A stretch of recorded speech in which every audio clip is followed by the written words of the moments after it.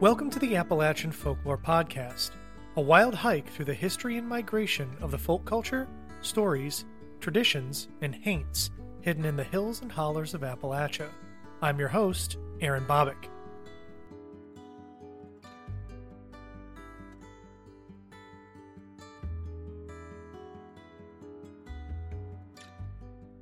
Hey folks, welcome to this month's episode of the Appalachian Folklore Podcast.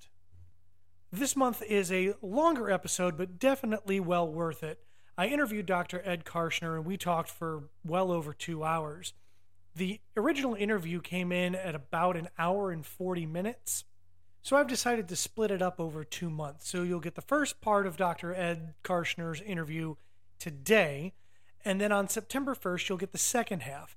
Originally, I wasn't going to do anything for September. If you have followed me on Twitter, you'll see that I started a new job. It's incredibly exhausting. My body is bruised and battered and broken by the end of the day, and it's even worse at the end of the week. So I don't really have time to do interviews or research much anymore. I'm having to catch up on chores on the weekends.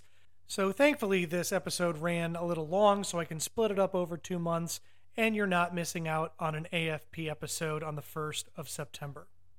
So without any further delay, here is the first part of my conversation with Dr. Ed Karshner. Dr. Ed Karshner, welcome to the Appalachian Folklore Podcast. Great, thank you. It's fantastic to be here. So right off the bat, like I like to do in the interviews, if you want to give folks who aren't familiar with you, just kind of an overview of who you are, what you do. Oh, well, let's see. I was born in Ross County, Ohio, so that's my Appalachian cred. I grew up in a little hollow called Spud Run. Oh, But that's nice. yeah, isn't it though? Yeah, I was just at Amesville. We did a writing workshop in Amesville, and I wrote a big keynote address about Spud Run. So that was some nice nostalgia. But I am a professor of English at Robert Morris University that's in Pittsburgh, and I teach Appalachian Lit. I teach a PhD course in folklore, ethnography, and information systems, which is a strange Frankenstein of a course, but it's a really fun course. I write folk horror fiction, and I'm also a folklore columnist for Reckon Review, which is an online literary magazine. And so you can find my work for free there. It's just reckonreview.com.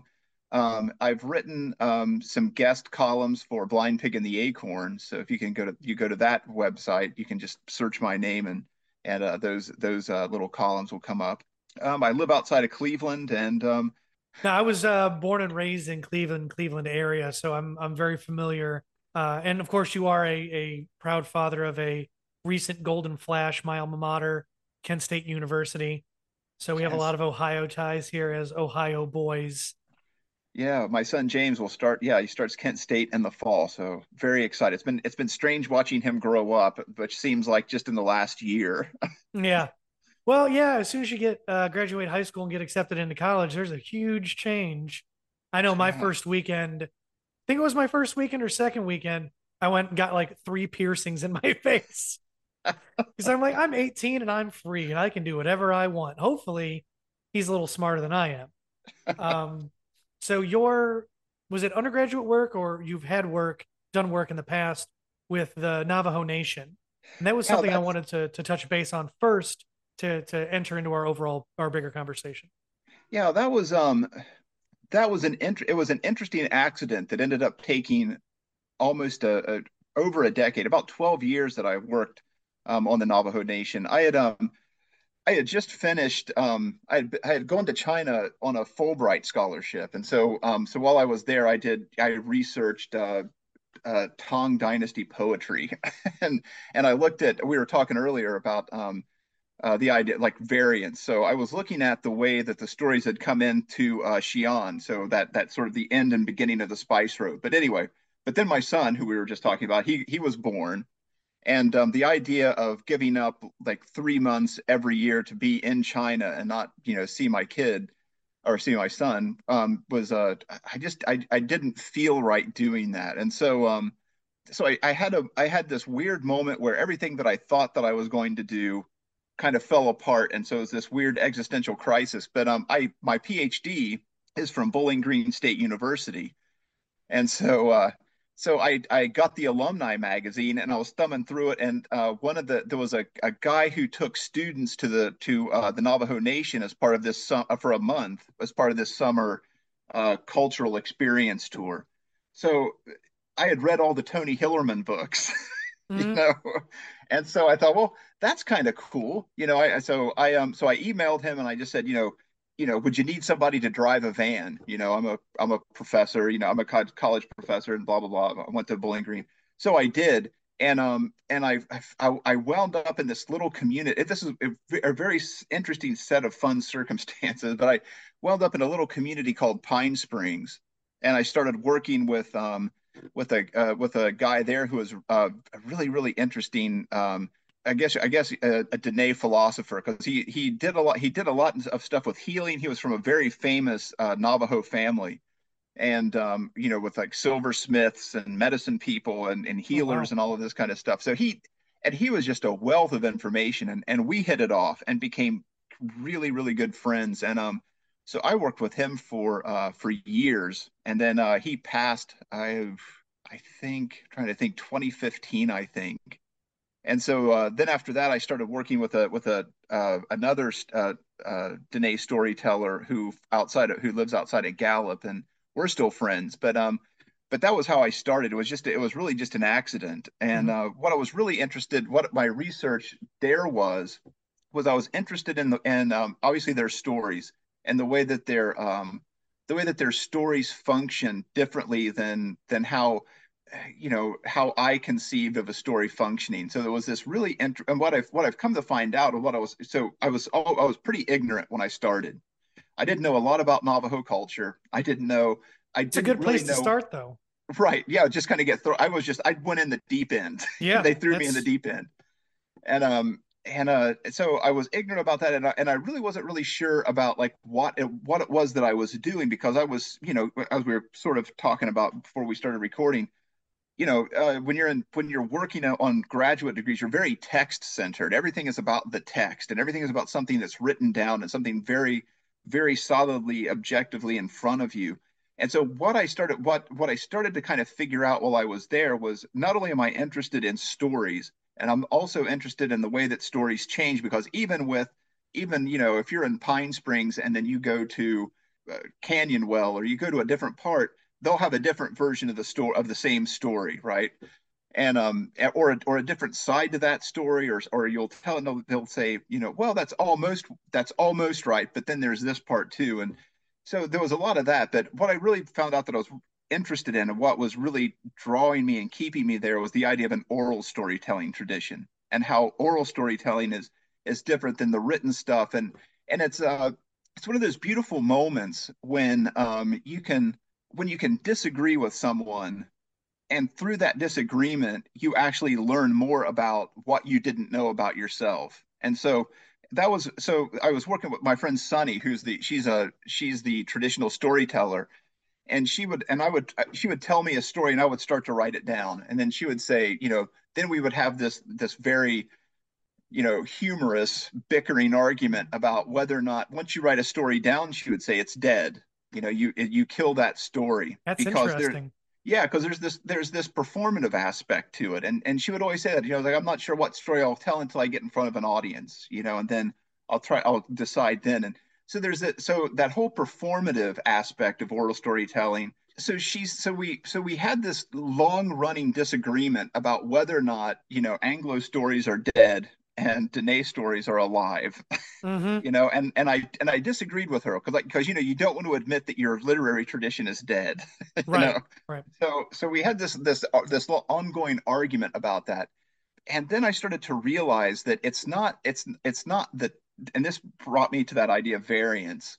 It's not that the story is dead. It's just that, if that's all that you're going to see, if you're not going to engage the story, if you're not going to look for those layers, and then also try to explore the variations, or consider, all of the different aspects of the way that story grows, and it can grow on the page. And that's when I started to think, even the idea of the stuff that I write about stories, is that story growing?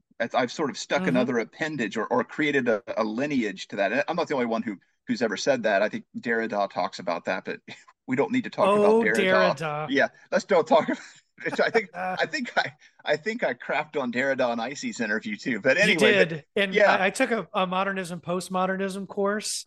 yeah, And so it was like 15 weeks of the professor loved Derrida. yeah. So it was just like pounded into my head. So I'm familiar enough to know that I don't want to be familiar with it anymore.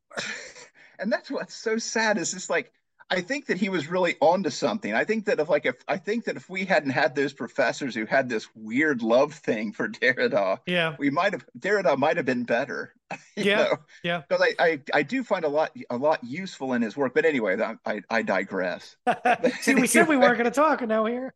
yeah. Now here, see, he does that. That's the evil of Derrida.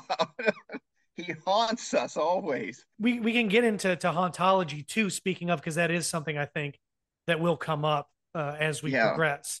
So it is important, I think, that we do mention him here, yeah. so we can get it out of the way in the future. So once I started to get back into Appalachian studies, I thought, well, Appalachia we have an oral storytelling tradition. And I started to really think about how that then manifests itself in, say, like Robert Chase, and eventually leading up to when I did the work with, and still I'm doing the work with Leonard Roberts collections. Mhm. You're taking, someone is telling you a story and you're writing it down or you're recording it, and so there's still that element of an oral storytelling tradition in our written stuff. And so that's kind of the connection I see between like the work that I did. So for 12 years I did all this stuff on the Navajo Nation, but it brought me back in a better position to look at my own culture, because I got a real look at what an oral storytelling tradition looks like on paper. And so it became a way then to like read back into a Mhm. text. At least with my history, my family, the oral storytelling tradition was, and I think this is could be very similar for a lot of people. It's your grandparents sitting on the porch and telling you about the life of the town when they were kids, Mm-hmm. which as a kid to me was incredibly boring. I don't want to hear about this person I don't know and their grandchildren and you growing up with them. I mean, I love it now, and I Mm-hmm. wish my grandfather were still around to hear those stories. It's amazing how that works. Yeah. I'm just glad that I have the appreciation for it, but I am also embarrassed and ashamed that I didn't take it to heart a lot earlier in my life. But then it becomes something bigger, like you were saying, if you go into an entire culture Mm-hmm. where everything is based on an oral tradition where ours just isn't anymore. So I can see that, how that would translate and how that would be beneficial. But one of the things that you had mentioned that I want to ask about is you said the way that this culture tells stories is different than the way we tell stories. How did you experience that, and what is that like? What do you mean by that? I'm not sure how. I don't want to be disrespectful to my Dene friends. So because the man that I work with is passed, sometimes it's not polite to say their name once they're Sure, gone. So I'll absolutely. just say, the old guy that I worked with, or the man that Mhm. I worked with. So I'm not trying to be vague or skirt the issue. I just don't want That's to, perfectly fine. in case Well, anybody. that's also the in culture, out in group, out group. Like I do Yes. know you are not supposed to tell stories about certain closed cultures Mm-hmm. as an outsider because it's disrespectful. It's so if you are not able to tell, that's perfectly fine. Well, that's I'm what, and just right, and that's an interesting idea too. Is the idea, because this is what this is one of the cool things that happened, was that they would that you would be in a particular place and you would hear a story, and I was always careful about that. Well, can I? And I ended up never publishing any of the stories that I collected. I would write around them, or mhm, talk about like something that I extrapolated from the experience. But the idea of being able to give someone a story, so like to have like an elder tell you a story and then say, but it's okay because I gave that story to you. So then it becomes yours, right? yes, But and okay, I found that to be absolutely fascinating. Yeah. because there are some stories that that I know that I'm not sure that I'm supposed to, but I know that there are some that I can. But then there's the stuff that's published, like I'm thinking like my mentor Paul Zolbrod collected assorted elements of the longer creation, the Navajo creation narrative, and he's Hmm. published that as a great big book, the Dene Bahane, the people's story. And so I can, we could talk about that book till the cows come home, because that's published, and because it's not the sacred story, there are parts that are missing, or there are things that Paul changed, which sort of make it then okay to talk about, because it's not here's a good story. There's when there was the Chicago World Fair. I can't remember like what year. It was like what, the 1900s or something like that. Sure. You know. But there was a couple of Navajo medicine people went to the Chicago World Fair. So they were doing those sand paintings. They were doing ceremonial sand paintings as part Hmm. of this as part of an exhibit at the Chicago World Fair. So one of the times through conversation, somebody said something about them being authentic. These are authentic Navajo sand paintings, and the one of the old guys said, well, they're one of the old Navajo medicine guys said they're not really authentic. We've left stuff out. And the person asking said, I got a personal story about this too. But the one of the guys says, well, why did you leave stuff out? And the old guy, cause he said, because otherwise this entire state would be pregnant. so you sort of like you hobble it, you disable it to us, so Yeah. stories are like that. Stories, paintings, all of these sacred things that have all of this incredible power, through omission or addition, you can deactivate them so that you can engage with them and they're not going to be harmful in Hmm. any way. And I think, and it's that, whether or not you want to talk about that as being folklore or superstition or religion or however you want to frame it, I think it's, for me, this starts to get to your question. It's that seriousness with which that they took storytelling, and I thought, and this is something that I've only really started to kind of, as like I said, all of this stuff takes time to grow, in your mind. But it's that coming back to that seriousness and not seeing, like you were saying, that well, these stories are just something meant to entertain ignorant people. I'm talking about Appalachian folklore. Right. It's like, well, tell a jack tale. We're like, oh, these are just these quaint spook tales that these illiterate, ignorant people tell. And I think that if and obviously I think that that's wrong, and it is wrong. I don't think that that's up for debate, at least not with me. Right. Right. But I think that in academia and as storytellers, and and podcasters, researchers, whatever, we go back and we start to relook at those old stories with that same sense of seriousness that the Dene people still apply to their stories. These aren't just stories, right?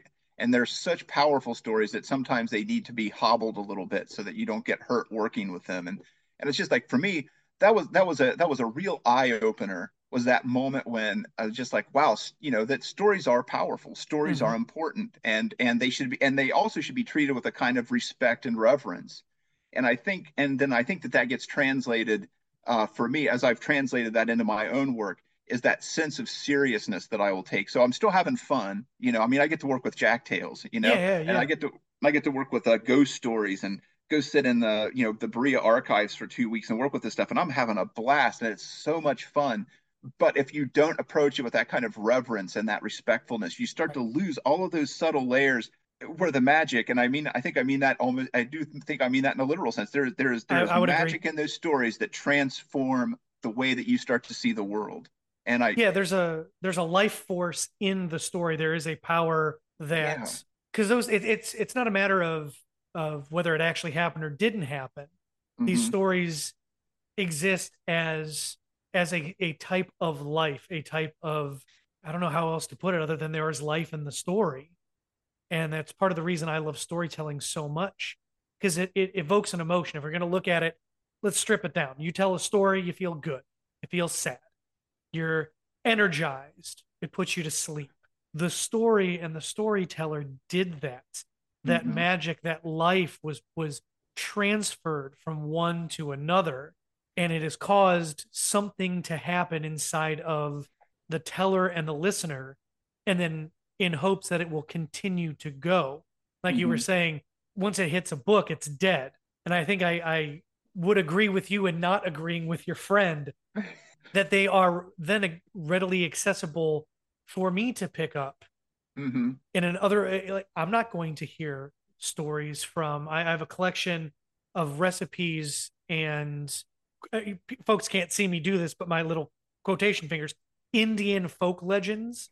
Hmm. Um, but it has, I'm not going to hear stories from Micmac.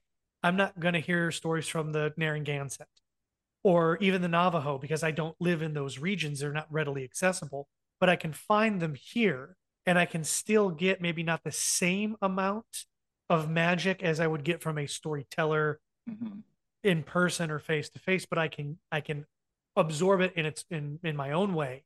And then as I do on the stories from the cabin episodes, tell that story in hopes that other people will find some kind of magic in it and then they tell the story or find other stories and keep going and keep going. So I would agree with you 100% that there's an energy, a life force in that, and we do need to respect the stories and have that kind of reverence and seriousness. Yeah, and I think that, and that's where, like you were saying, that's where Sonny and I have this ongoing friendly disagreement because I see that, and for me, it's a matter of perspective. I think that yeah, it's dead if you're just going to read it and then shut the book and move on. Yeah. But but I think that it's if you approach it with that reverence, I think that the text will speak to you. But you say something good there too, and I this is something that I'm adamant about is the idea of you know oral storytelling traditions require or one of the necessities I think is a sense of community, right? Mhm. Like you were saying that uh, having that audience immediately present, and I think that we've obviously in a mass media culture we've gotten away from that, but there are ways like even like what you're doing and what Owen does, right? I mean, creating this online community where like even like with on Twitter, like like bantering back and forth about somebody going to the standing stones, right? Or there is that community that jump starts that reinvigorated sense of what community is in terms of storytelling and communicating and really feeling that energy. And I was, like I said, I have one of my friends. She is an Appalachian writer, actually in North Carolina with you. She lives outside of Asheville. Her name is Megan Lucas, and she writes contemporary fiction, but there's always a kind of an interesting folklore thread that runs very, very subtle, but it's very, very much there. Like, so she'll write these sort of, political, crimey pot boilers sort of stories. And she's got a collection of short work that's coming out in July that's got a lot that's got a lot of folklore tidbits in it that that if you're paying attention they'll slap you real hard and you're like, oh my god, Mm-hmm. I can't believe they pulled it anyway. So me and her and Robert Geip, who's another Appalachian writer, we were faculty at the Amesville Writers Workshop actually just a couple of weeks ago. But it was that moment. So let's this idea that once it's written down, it's dead, right? Well, so she was reading one of her stories that's in that collect, or no, it's going to come out in a different, it's going to come out in a different collection, but so she was reading the story to the audience.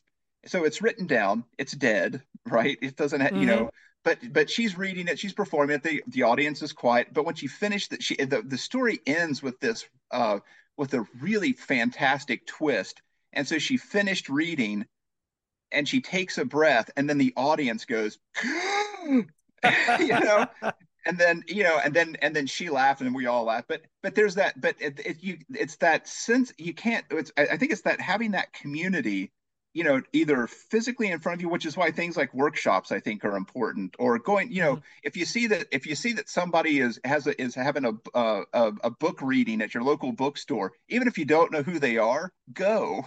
you Yeah. know right, because this is where we sort of push back against this idea that we have a dead mass media culture, because we really don't. It's because what keeps that mass media culture and mass media narratives alive is the fact that there are storytellers still doing that stuff, and they're in the bookstores with two or three people showing up, right? Yes. They're your local library. They're doing the workshops. So. that I think that it's that sense of community, and as we broad more start to be more broadly define it. So I would even someone like Mark Norman, who I think is more academic, right? Than I think that I don't know that he would say that, but no, he wouldn't. he very much, yes, he's Yeah, research based for right. sure. Research. That's yeah. Let's say research based. That's a kinder word because he's a stickler and he is a world class researcher. But what he does with the folklore podcast on its own, and then with these lecture series that he does, is he builds a community. And it Yes, was, if anything, that community got me through the pandemic. I went to yes, every folklore lecture. And yeah, and Icy does the same thing with yes, her show. People like Mark Norman, people like Icy and Joe mm-hmm, Hickey Hall for Modern Fairy Sightings create these communities where, at the core of it, the stories and the history are kind of what the interest or what bring us all together. And like you were saying, it got me through the pandemic. Here I am having a podcast about folklore, which I owe everything. If they're listening, I owe everything to you, Mark Norman and Icy Sedgwick. Those communities that they establish make you feel so comfortable. Like I can come in here, even if I mm, just listen to what's being said. I don't necessarily need to contribute. Those stories are also, because those are, in a way, they are stories. The 15, 20 minutes of Icy every week. right. Now you know about the Rowan tree. She's telling stories. Right. And even when you're getting somebody, get back to the idea of like research based versus say like narrative based, I guess, and even that's like a false dichotomy. But Right. even like I can't remember the guy's name now, but the one of the folklore podcasts or one of the lectures during the pandemic was about the pagan village conspiracy, and so he Oh was yeah. oh, and that was like fascinating. But that was like one of those when he got done, I was like, and Yeah. I tweeted out later, and I was just like, well, that went in a turn, I didn't see coming. And then he replied back, and he's like, yeah, me too. I was surprised by where that ended up.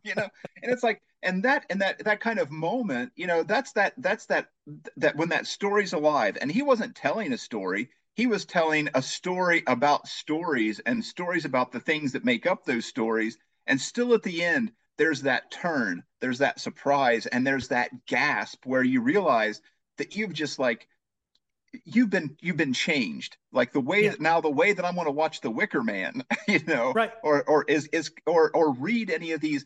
There's a C.W. Blackwell who's a writer. He's got a great book. I just tweeted about this because somebody had asked about it, but he has a great book called The Song of the Red Squire, which is sort of a noir folk horror type novella.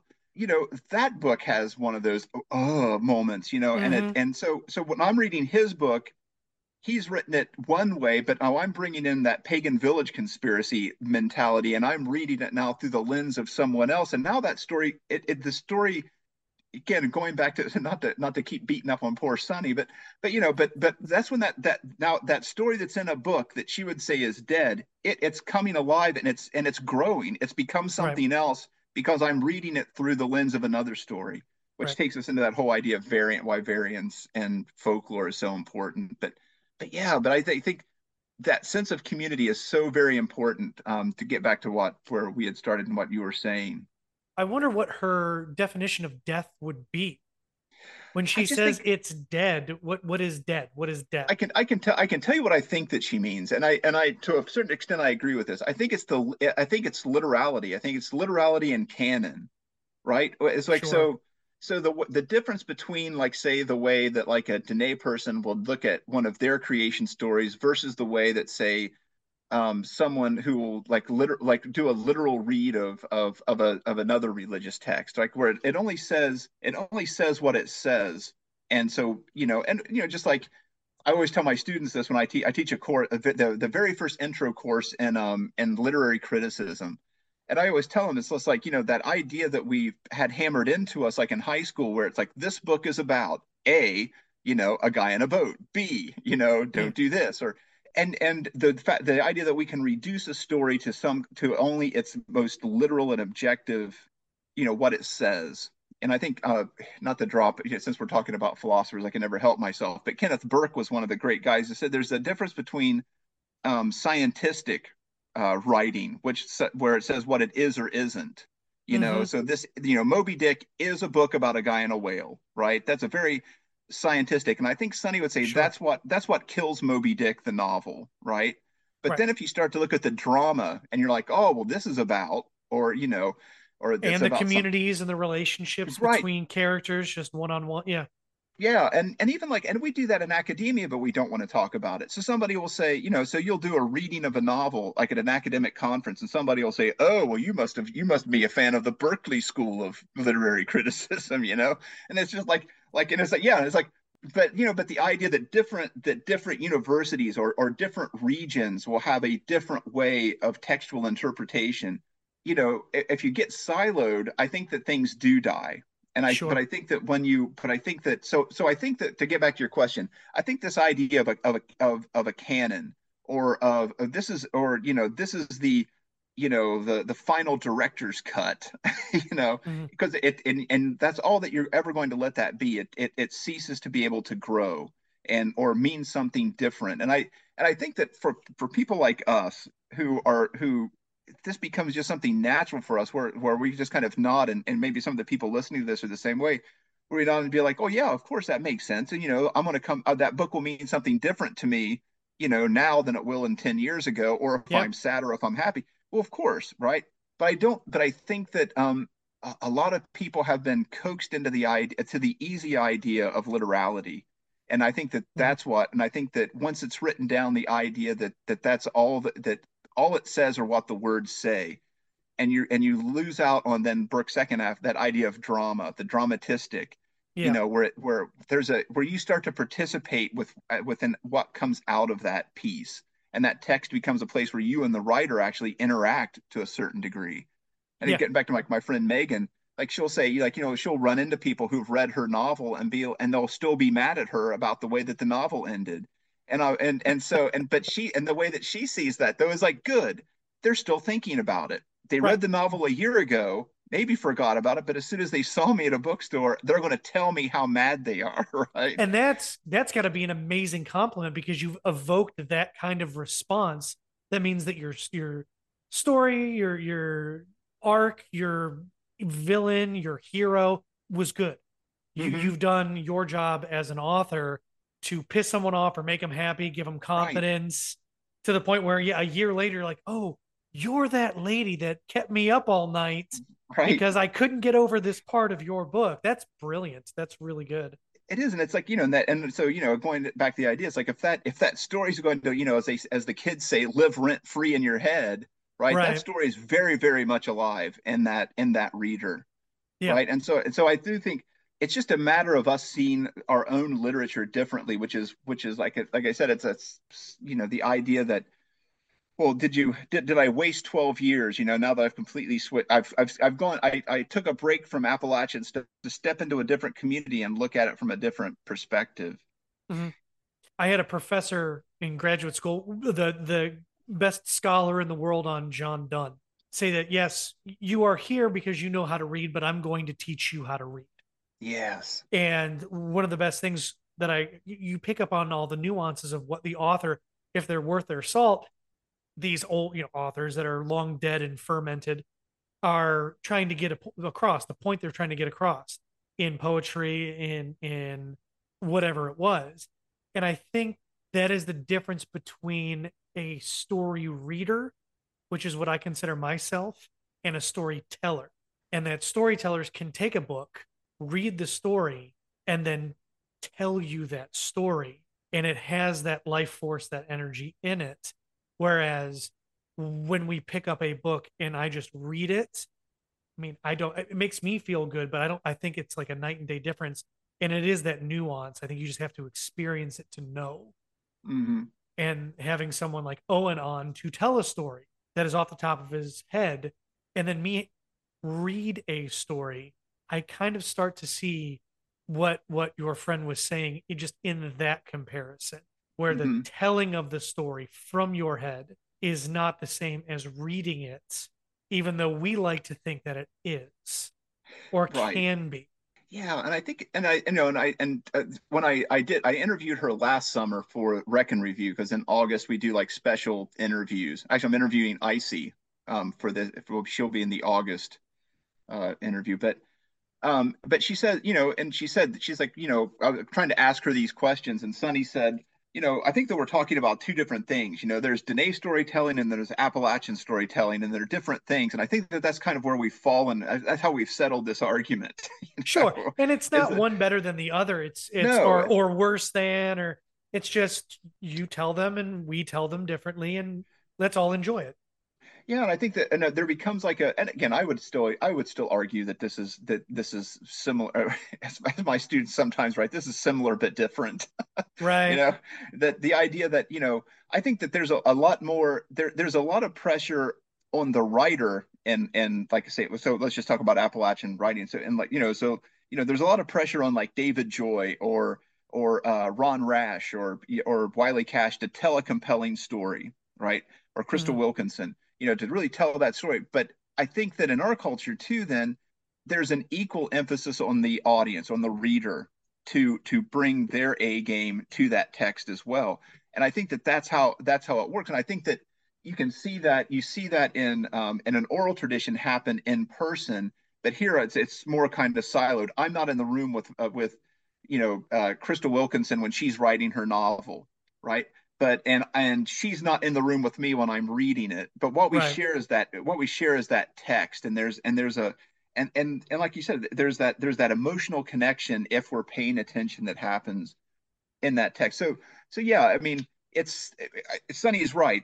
We're talking about two different ways, two different traditions, two different ways of understanding story. One's not better than the other, but I also think that we shortchange ourselves if we. This gets into that whole idea of like Orientalism and all that stuff. Where Yeah. if we start to say, oh, well, the Navajo have such a mystical understanding of storytelling, and it's like, well, you know what, we do too. you know, Yes. we're just Yes. not we're just not engaging it in an overt way, Yeah. like another culture might. Sure. So should we talk about some of these Appalachian tales that are so captivating, Oh, and we sure, can we yeah, we can can talk talk about about absolutely. the relationship to other tales in different cultures as well, because as listeners will know, I'm obsessed with the tradition of a story, the evolution of a story, not necessarily finding the root of that story. Like this is the first instance of that. I Mhm. don't care.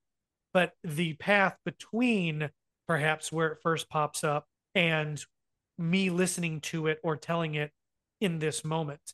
So yeah, if you want to, I know now Jack Tales are a big you're a big fan of Jack Tales. They go on either side of the pond. So Yeah, that's definitely a good place to start there. I always get the title wrong because I've seen it like 19 different ways, and I don't know where my Jack Tail book is. But there's the one that's called Sop Doll, and it's Yes. and I think I talked about that in the IC interview too, because that one is so that one goes into a lot of different things. So you Yes. have it's the classic, like, if you can stay in a haunted house for so long, you'll get an award or you'll be rewarded. So Mm-hmm. like that whole thing is like, if you could stay overnight, and even like I think Ghost Adventures with Zach Baggins, that was like their first episode ever. It was like they were going to stay in a haunted hotel and had themselves locked in, and that was Yeah. so that fits it. So Sop Doll is that same story where Jack comes upon he's broken, and he's traveling around, and he finds himself at a grist mill, and he asks the grist mill owner. He said, do you have a is there any do you have any work? And the grist mill owner says, well, yeah. He said, I need somebody to run the mill, but there's a problem. Everybody who works in the grist mill, when I go check on them in the morning, they're dead. Mm-hmm. So Jack's like, Jack doesn't have anything to lose at this point. So Jack's like, all right, well, I'll take the job.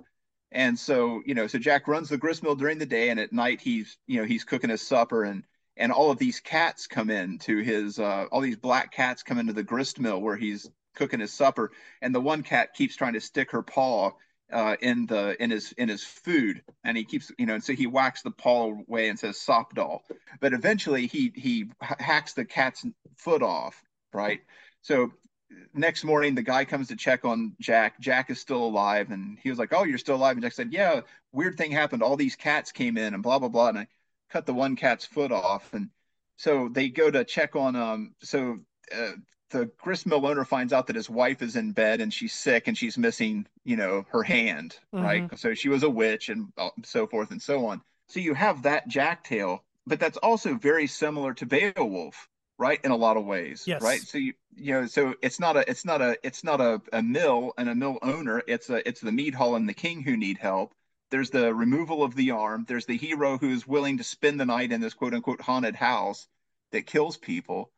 And there's then there's another one called there's a Scottish story called the Beguine of Saint Tristan, where it's a church, and there's this very Grendelish bog monster that keeps coming and Hmm. tearing up the church at night.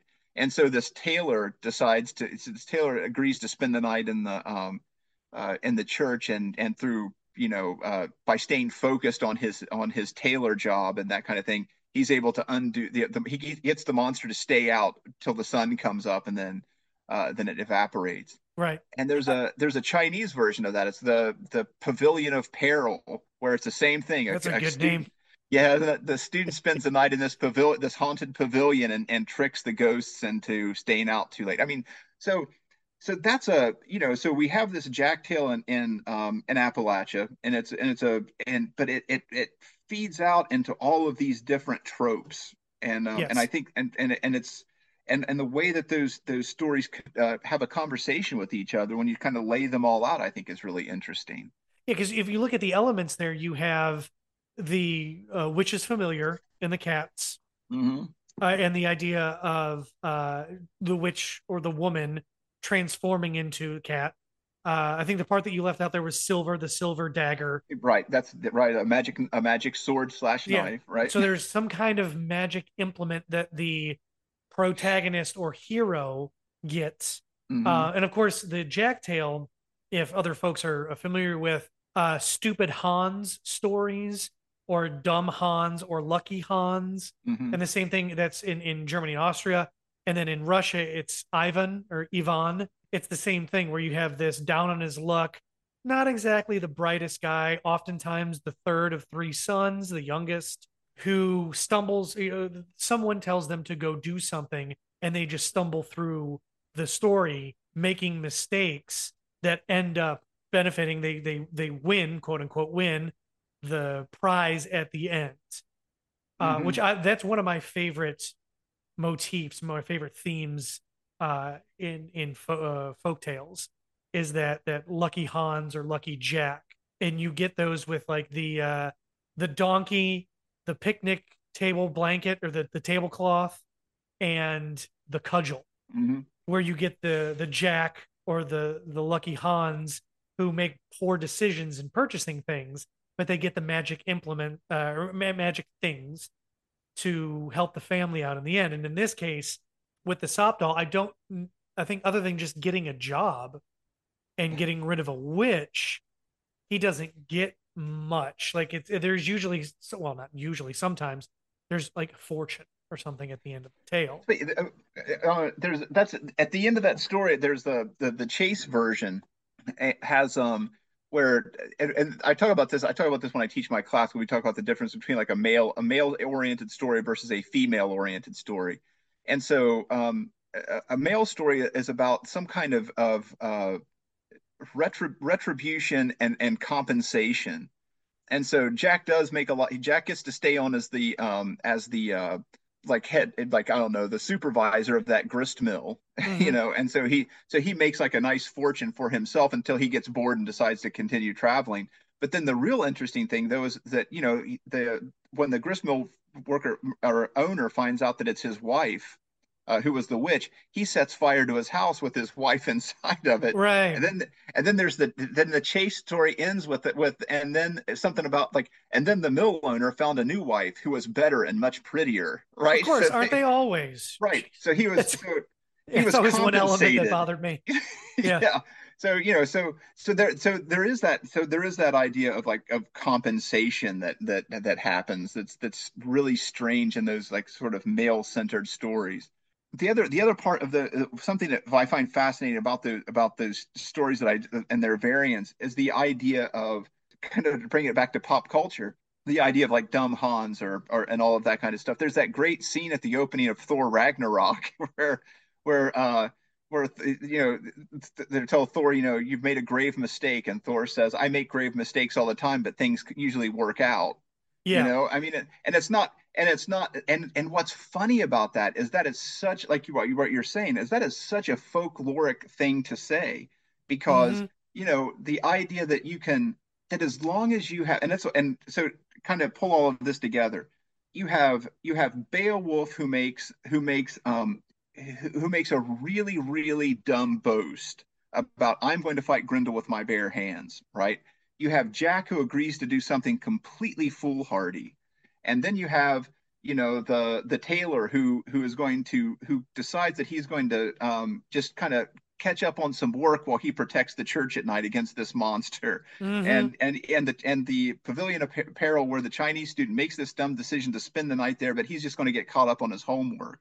You have these grave mistakes that work out, but only because they are committed to, either in the case of the tailor and the student, they're committed to their craft, and in Beowulf and Jack, they're committed to their word. Yeah. And so there's this idea of, if you are committed, and you behave properly, that even doing a dumb thing will work itself out. Yeah. What I mean? And So in a so, way, it is a bit of a morality tale. yeah, It's yeah, if you are true to your word, good things will happen. right. If Or you are not even diligent. right. Yeah, things will just work out somehow because you've been diligent. But what's nice about that, again, there are all those subtle layers to that Jack tale. But the other part of that is that he gets the silver knife by doing a good turn. He's closing the mill down, and an old man shows up late, and the old guy's like, "Well, you still grind this for me, even though you're closed." And Jack decides, "Yeah, sure, I'll help Hmm. you out just this one." And so then he pays Jack with that silver knife. And so there's that idea that, Yeah. you know, you never, of always doing the right thing, even if it's an inconvenience to you, because that somehow that's that, I don't know, good karma slash weird kind of stuff You that never know happens. when you're going to be rewarded. You do it because it's the right thing to do. And should you get a silver dagger that saves your life, you do it because it's the right thing to do. Yeah, yeah, and right, and then somehow, and that sets things in motion to help you out down the road. Right. But yeah, I think that a lot of, I think that, and that's the part, that's the another aspect of folklore, the whole idea of, like, of cautionary tales, or David Southwell talks about scare lore. Hmm. Not just in terms of like scaring you into doing the right thing, but saying, there's I don't know what the positive version of scare lore would be, but Sopdal definitely has this message of, if you do the right thing, things will work out, or if you don't do the right things might go differently. Things Yeah. would have gone differently for Jack if he hadn't, because he wouldn't have had the silver dagger, right, to cut off the witch paw. Right. So yeah, so always kind of teasing out and understanding that with all of these stories, there is something in there that is some kind of lesson that you can sort of tuck into your possession and use down the road. So every story that we hear, and every story that we're telling in this podcast, becomes one of those sacred daggers we can tuck away for a rainy Right. day, right? Yeah. Because you can say, I saw this, oh well, when this happened, I have a friend who I went to Otterbein for an undergrad, and I have a friend now, and that's a very liberal artsy school. Hmm. And I have a friend who's an accountant, and he'll say, it's like, you have no idea how much, like, during the day I rely on Shakespeare, to get, like, to deal with some sort of inner office drama, and it's just like, see, that's a story that works. Yeah. If it becomes like a narrative structure, then, that you can apply to your own life to get out of a jam. There's a going back to Navajo slash Dene culture, when sometimes, like, you would hear a story, and that story has a point, but then a good Navajo storyteller will end with, "It's up to you." Oh, that's So it's like, brilliant. here's this story, blah blah blah blah blah. It's up to you. And that the elder that I worked with, he would always say, you take it or leave it. He Yeah. was a little bit more, bold. He wasn't quite as polite about it, but I think that there's that idea of, like, we look at these stories and they tell us what we should do. They're not trying to scare us into into any kind of compliance. They still want us to have that idea of choice and agency and freedom to choose. But it's clear, like you said, it's like this is the should of it, and that gets us into those three. My favorite thing to talk about, the three Norns, from Norse Yep. mythology. Was, is, and should be, right? What weird are the stories that we carry around with us. Hmm. The second one, Verthandi, is, that's where we are, and then from that we start to twist what should be. We glean like what we should do, and then hopefully we try to do that, and that's what makes that, like you were saying, he to do the right thing. I need to know what the right thing is to do first, and we Yeah. get that from our stories, and Yeah. that's what tells us what we should do. And it's like, it's funny. This is not really related, but sort of, because you get those. We hear so this would have been early 2000s when I was teaching religious studies at a community college, and so we were talking about the Cain and Abel story. Right. So Hmm. there's one story. And so I was what I thought was a brilliant, you know, a brilliant, analysis of Cain and Abel, from where, why doesn't God like Cain's offering? And so we go into the Hebrew, and I parse all of this stuff out just to show that Cain was just kind of lazy. Abel was very focused on his offering, and Cain just kind of just threw out whatever he had just to get it over with, and that's why. And God's Hmm. like, I don't want that. So I thought that was brilliant, and then I tie that back in with this passing the buck that happens with Adam and Eve, and where Eve says the man gave me the fruit, and Adam, or Eve says the snake tricked me, and then Adam's like, the woman that you gave me, God. So Yeah. there's a family tradition of passing the buck with Adam and Yeah. Eve. But so I went through that whole thing, and I thought it was brilliant. And I said, so the moral of this story is, we need to be purposeful in our actions, and we need to do the, like what we're talking about, do the right thing, do what's appropriate for what's. And so one of the students raises his hand. He's like, I'm having a really hard time understanding what the big deal is here. Cain just wanted to get rid of the competition. Yeah. I was like, well, that's one story that you can. That's a very Sure. Wall Street, Yeah. the Wall Street, whatever. And it's just like, so the And he way was a that, business finance major. right, so he went on to, like, what do they call vulture capitalism or Yeah. whatever. But Yeah. these stories that we bring to stories change the story, which takes us all the way back to the idea that, even though that's a horrible thing, and I guess I see that as a negative example of something. The fact of the matter was, he brought a story to a story, and that story then changed. Yes. And not just changed for him, it changed for me, because now when I tell you that story, I'm expressing this idea of, well, now the Adam and Eve story could be about Yeah. getting rid of the competition. Despite my brilliant analysis. All that hard work. All that hard work, and it boils down to, right. And I think and so, and again, so these stories are always growing based on the stories that we bring. Yeah. So some of those stories too. We were talking earlier about witches. We both have a love of all Yeah. things witchy, witchcraft, cunning folk, and herbal healers and remedies and whatnot. One of the big things that I've said on the show before that really got me into studying folklore and Appalachia in particular was my love of cunning folk and fairy doctors over in the UK, and the migration of that tradition and those folk practices into the UK, how they evolve, or into the United States, specifically in Appalachia, and how those folk practices change because we don't have fairies here. We do, but in terms of story and a folk tradition, where my head was at was Cain and Abel and Lilith and witches, and that was, I just want you to hop on that mental train with me there. Okay. That's where I was coming at. I was like, oh, this is a good segue in my brain and Yeah. nowhere else. But the idea of what is witchcraft in Appalachia? I did do an episode on granny witches, and someone who has a vested interest in this, in research and fascination, you could talk a little bit about granny witches and the stories, the stories that you've heard in the folk traditions around those practices, and then we can move into how those stories have the diaspora of the stories there. And that's where I'll leave it for this month.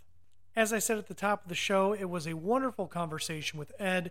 We kind of floated in the same circles. I met him through Icy Sedgwick, as we said in the show, and became quick friends. It's been a pleasure talking to him. And Ed, thank you so much for coming on the show. Be on the lookout September 1st for the second half of this episode. It, again, was a wonderful conversation, and you definitely don't want to miss that. A little bit of quick housekeeping at the end here, because I know I've kept you for about an hour now, and let's get on with our days, right? Last month, I started a coffee page, or Ko-Fi, whatever you want to call it, the ko-fi.com, and I already have some supporters. I can't thank you guys enough. As soon as I got my first little notification that I had a donation, I was bouncing up and down and just tears in my eyes, just very, very happy, very, very appreciative. So I'd like to thank Joey, Ashley, and Amanda from the Graveyard Coffee Talk podcast. If anyone else would like to join those wonderful people and donate their hard-earned cash to my podcast, the link is ko-fi.com/appfolklorepod. There'll be a link on my Twitter page. There'll be a link in the show notes, and I really, really do appreciate it. Again, the job is kind of crappy, and whenever I get those little notifications that someone chucked in $3 or what have you, it brightens my day. So thank you all very much, and I'll see you on the 15th with an episode of Stories from the Cabin. Until then, y'all be good. Thanks for spending your time with me here at the Appalachian Folklore Podcast. If you'd be so kind as to rate and review this show on whatever platform you use, I'd be much obliged, as it helps spread the word.